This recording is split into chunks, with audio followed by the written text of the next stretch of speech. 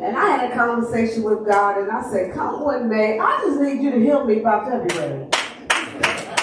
Before we go to South Africa. All right? I just need you to heal me before we go to South Africa. So I don't know how you're going to do it. I don't know what ways you're going to make. Listen, after hearing some news, I decided not to go down a rabbit hole. Amen. I'm just going to trust God. No matter what the doctors say, I'm going to trust God for healing. Amen. And that's the end of that. But, amen, today, y'all going to need to go with me. Amen. Because I can't be up here for so long. Amen. Because I got to use wisdom. Amen. So I need y'all to help me when I'm preaching. All right? The scripture was read for your hearing in Proverbs 11. He read for you verses 24 and through 26. I'm just going to lift up verse 25. Amen. And I'm going to be reading from the New Living Translation. All right, so that's Proverbs. Amen. Thank you. Proverbs 11, thank you, 25. The reading of God's word says, the generous will prosper. Those who refresh others will themselves be refreshed. Amen. Thus is the reading of God's holy word. Amen. I want to ask you a question. I want you to think about this for a minute. Why is it hard for people to give? Why is it hard for people to give? Not just of their money, but also of their time. Why are some people just stingy? Why? You ever thought about it? Why are just some people stingy? But you know, we got some stingy folks. Y'all know any stingy folks? Huh? Yeah. I do too. And I have found in my 40 years of ministry that the church is where you find the most stingy people. The church. The church is where you find the most stingy people. I have seen it where people who don't even recognize God, they will give before the church will give. I have seen it with the American Red Cross since I've been in there. Most of the people who go out on the front line to help those who have lost their homes or rush into the wildfires and help people are not even church folks. Oh, you know how hard it is to get somebody in church to work for the American Red Cross? To be able to give blood? And that, you know, with African Americans, we got the whole Tuskegee experiment on our minds. And so there may be those that are African American that need blood because they're dealing with sickle cell, but we won't give. We won't give our blood. You know who gives the blood to the African Americans? What state? Caucasians. We won't give. You try to get church folk to give, to run, to help other people? No. Unfortunately, we are one of the most stingy people. I know it hurts, but it's true. And if you're not stingy, it shouldn't bother you at all. All you're doing is agreeing. People give when it's important to them. Amen. Amen. My mother used to say, people buy what they want and borrow for what they need. People treat people better than they treat God. That's a fact. I've seen it. 40 years of ministry, I've watched it. And I've seen it happen. But as stated, there are a lot of different reasons why people don't give. Lack of resources. They feel like they may be unappreciated. They feel like, what good will it do? My little $25 won't really matter. All right. What will I get back in return? There you go. Huh? If I'm giving, I want something back. There you go. Come on, y'all know it's true. There you go. Huh? What are you going to do for me? All right. What have you done for me lately? People are afraid to give because they don't want to feel like they're being used. And for the Christian, I read that there are 10 reasons why Christians don't give. They don't believe. They don't know why they should give. They're in transition. They're in a difficult financial season. They don't know how to give. They don't know where their money goes. They don't understand how administrative costs can advance the gospel. The lights get paid. The gas is on. Amen. Yeah, the water's still running when you go to the bathroom. Amen. They have too much debt. They're not involved at church. They don't trust your church's leadership.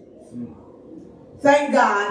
Amen. That's the name of my subject. That's my subject because obviously I forgot to give it. Amen. My subject is thank God he gave. My subject. Amen. Thank God he gave. And then there are some who do not give because they have a scarcity mindset. So you said, Bishop, what is a scarcity mindset? A scarcity mindset is an outlook on life that focuses on a lack of resources which must be conserved and used strategically. Thus, they are likely to become extremely possessive of their belongings and experience signs of money anxiety. In contrast, an abundance mindset is an attitude of optimism that concludes that there is enough of everything to go around. People who have a scarcity mindset, they wait to pay bills until the last minute. They overschedule themselves. They have a fear of loss. They're overly self-reliant. They have a fear of failure, and they're perfectionists. Those with a scarcity mindset are often perfectionists, believing that anything less than perfect isn't good enough. And this can lead to procrastination and a fear of taking risks, as well as an inability to see the bigger picture. They rush to make decisions. Possible causes of the scarcity mindset include that you have a history of poverty. That means that people with a history of poverty are more likely to have a scarcity mindset because poverty often carries with it a sense of insecurity. A lack of resources such as money or time and energy can lead to feelings of deprivation, hopelessness, and fear. Another cause of scarcity mindset is financial trauma. Financial trauma can come from many different sources, such as job loss, unexpected medical bills, or financial hardships. Those who have experienced financial trauma may become focused on immediate needs and become consumed with the idea that their resources are limited. People who have a scarcity mindset, it may be caused by even dieting. My God. Amen. That's hitting home for me. Because dieting can sometimes lead to a scarcity mindset and can have a detrimental impact on both physical and mental health. A person may focus on the foods that they are restricted from rather than the foods that they are allowed. Another cause is an unrealistic view of the world. When somebody has an unrealistic view of the world, they often overlook the abundance of resources and opportunities that are available to them. Instead, they focus on the obstacles that prevent them from achieving desired incomes. Oh, somebody help me out here. See, this is where it impacts the church. Because we bring the mindset of the world and a scarcity mindset in the church, instead of saying, I'm going to give God my best offering, you think of all the reasons why you can't give it. Instead of giving God my time in this area, you make excuses of why you can't give your time. Ooh, Lord have mercy. Instead of staying in fellowship and prayer with God, you give reasons of why you can't. I don't know how to pray like that. I don't know what to say. When I read my Bible, I get confused. The New Living Translation can help you out if you don't want to read King James. Yeah. Come on, we bring that scarcity mindset into our relationship with God. Amen, somebody. Come on. Amen. Y'all gonna help me, right? Go ahead, y'all right. And so, thank you, dear. And so, in Proverbs 11:25, Solomon extols the virtue of generosity. This echoes principles taught by Jesus in Luke 6:38. And our financial scripture, 2 Corinthians 9:6-7. The Bible teaches the general principle that those who are generous will find favor. One person gives freely, yet gains even more. Another withholds unduly, but comes to poverty. A generous person will prosper. Whoever refreshes others will be refreshed. Meaning, if you bless somebody else, you're going to be blessed. Amen. Read Hebrews 7:7. Matter of fact, the person who gives is the one that's blessed even more so. But we don't see it like that. And that's part of the reason why we don't give. And yet, can I be honest with you? We complain about what we don't have. We have a relationship with God. God has told you how to give. He told you, I will open up the windows of heaven and pour you out a blessing that you won't have room enough to receive if you trust me. But instead of trusting God and giving like he instructed you to, you hold on to your money and then you complain when things don't work out for you financially. Somebody used to say, it's tight, but it's right.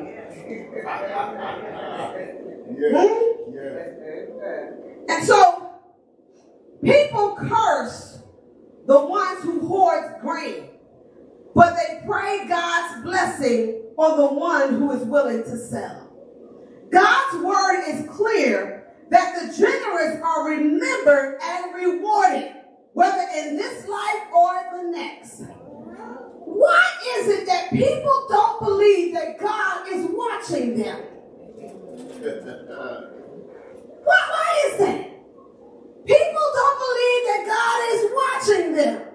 It's only in certain situations where they believe God is watching. God is watching all the time. He's watching when you give. He's watching when you don't give. He knows how much your salary is. He knows how much your bills are. He knows how much time you have. He knows how much time you spend on social media. He knows how much time you spend texting. He knows how much time you play games on your phone or your iPad. He knows how much time you spend coloring. Huh? He knows how long your lunch break is. Huh? He knows how much food you received and never even thanked him for it. You just start eating. Huh?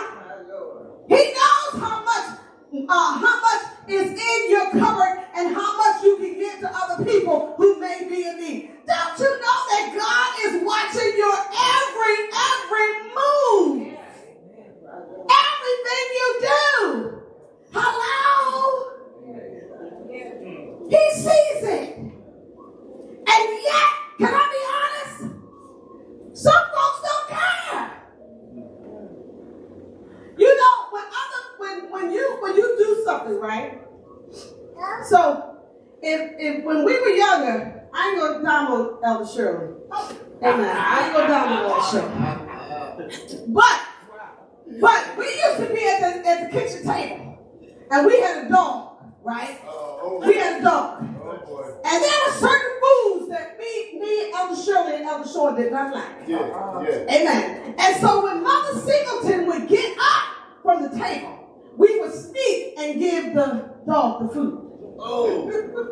Right? Elder Shirley had hers. I didn't like peas and I didn't like liver and onions. I didn't like certain things. No. And so we would wait until she wasn't looking to sneak the food. Why did we wait? Because we were scared of Mother Singleton. Amen. That's why we waited. We were afraid of what she was going to say. You giving our dog my heart didn't want to get slapped. She had a brown brush that she used to beat us with. Amen. Amen. Mother sing. Amen. What is that? VHS? What is it?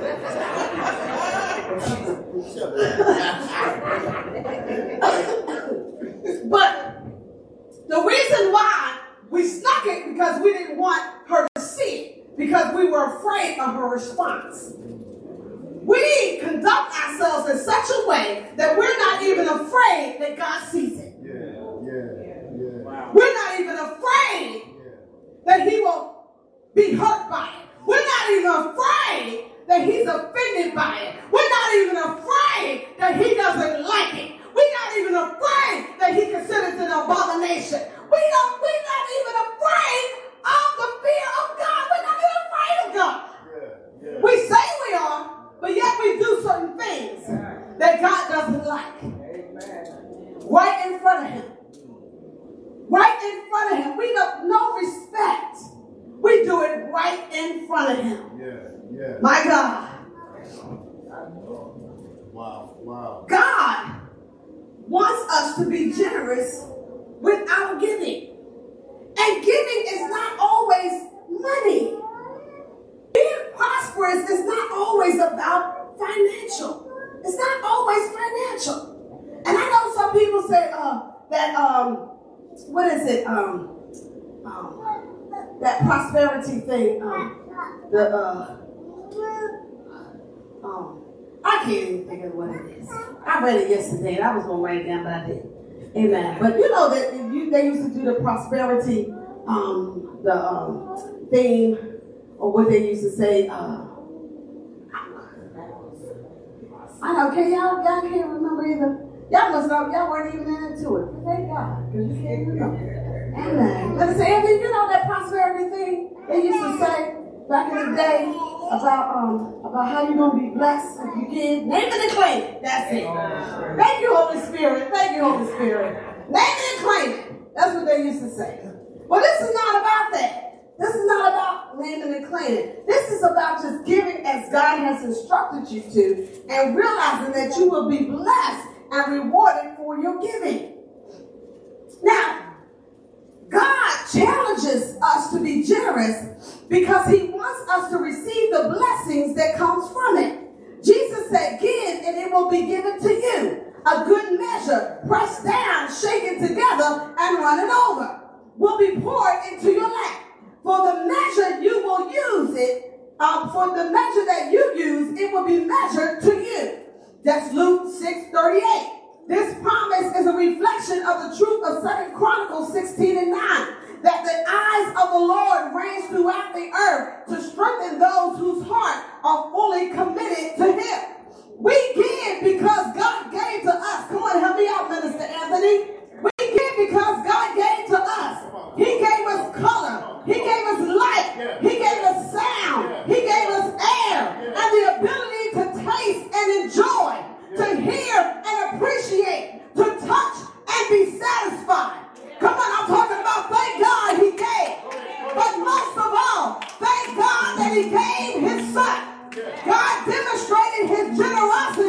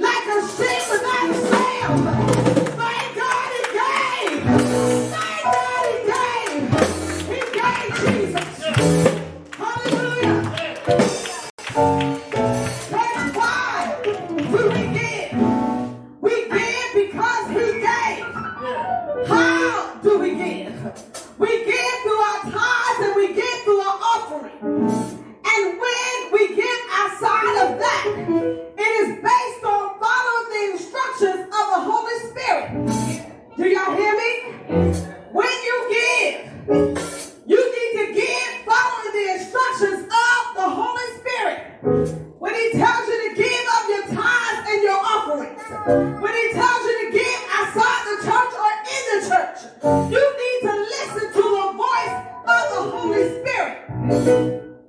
Can I tell you something? We're going to close out. You can't give to everything and to everyone.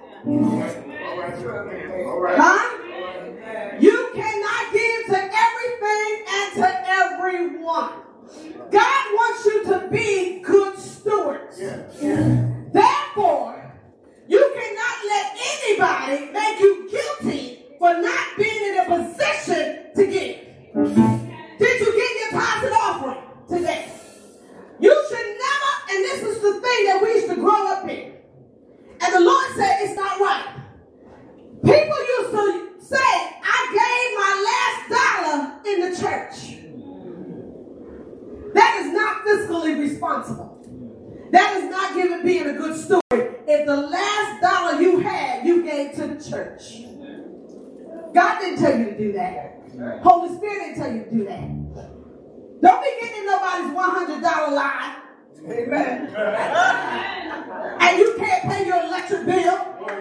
You can't pay your gas bill. And then y'all don't know this. Y'all don't know this. Y'all don't know this. They tell you to give in the 100 line. See, because I've been in the back. I see where some stuff go, how some stuff go on. Amen. They tell you to stay in the 100 line so you can get to the church. But when the preacher gets back in the office, he tells the pastor, I want half. Huh? I see it. He tells the pastor, I want half. So the money that you gave, that you sacrificed, your electric bill, your gas bill, he has already received an offering. She already received the offering. Why is she getting half of that sacrifice when you said it was going to the church? Don't let people, if you gave your tithes and offering, and when we do this offering for Operation Turkey, but you don't have any more money left except to get to the bus, get your bus, or get to the bus, pay your gas, or get, gas for your car, and you don't have anything left, then you should not be given to Operation Turkey to buy pants. Do you hear me? We've got to learn to be fiscally responsible. Get a budget. Amen. Talk to someone about doing a budget. Learn how to handle your finances the way God instructed you to, and then it won't be so hard to be able to give. If you give, you get your money, you pay your tithes and your offering, right? You make sure all your bills is left. If there is nothing extra left over, but there should be a little something, you hold on to that and you put it into savings. Don't take your last $10 and get it and put it in the church. Put it into savings. Because if you're already giving your tithes and offering, that's what God expects of you. But God wants you to have a little something for a rainy day. Huh? He gave, but guess what? He prepared to give. He had already prepared over how many years to come and sacrifice his life. He already had a plan of what he was going to do. So guess what? God is also telling us, if you want to give, make sure you have a plan that is led by the Holy Spirit. And stop being afraid to give. Thinking, I'm not going to have enough. If you paid your tithes and offering, you will always have enough. Amen. Givers never lack. The generous will prosper. Those who refresh others will themselves be refreshed. God bless you.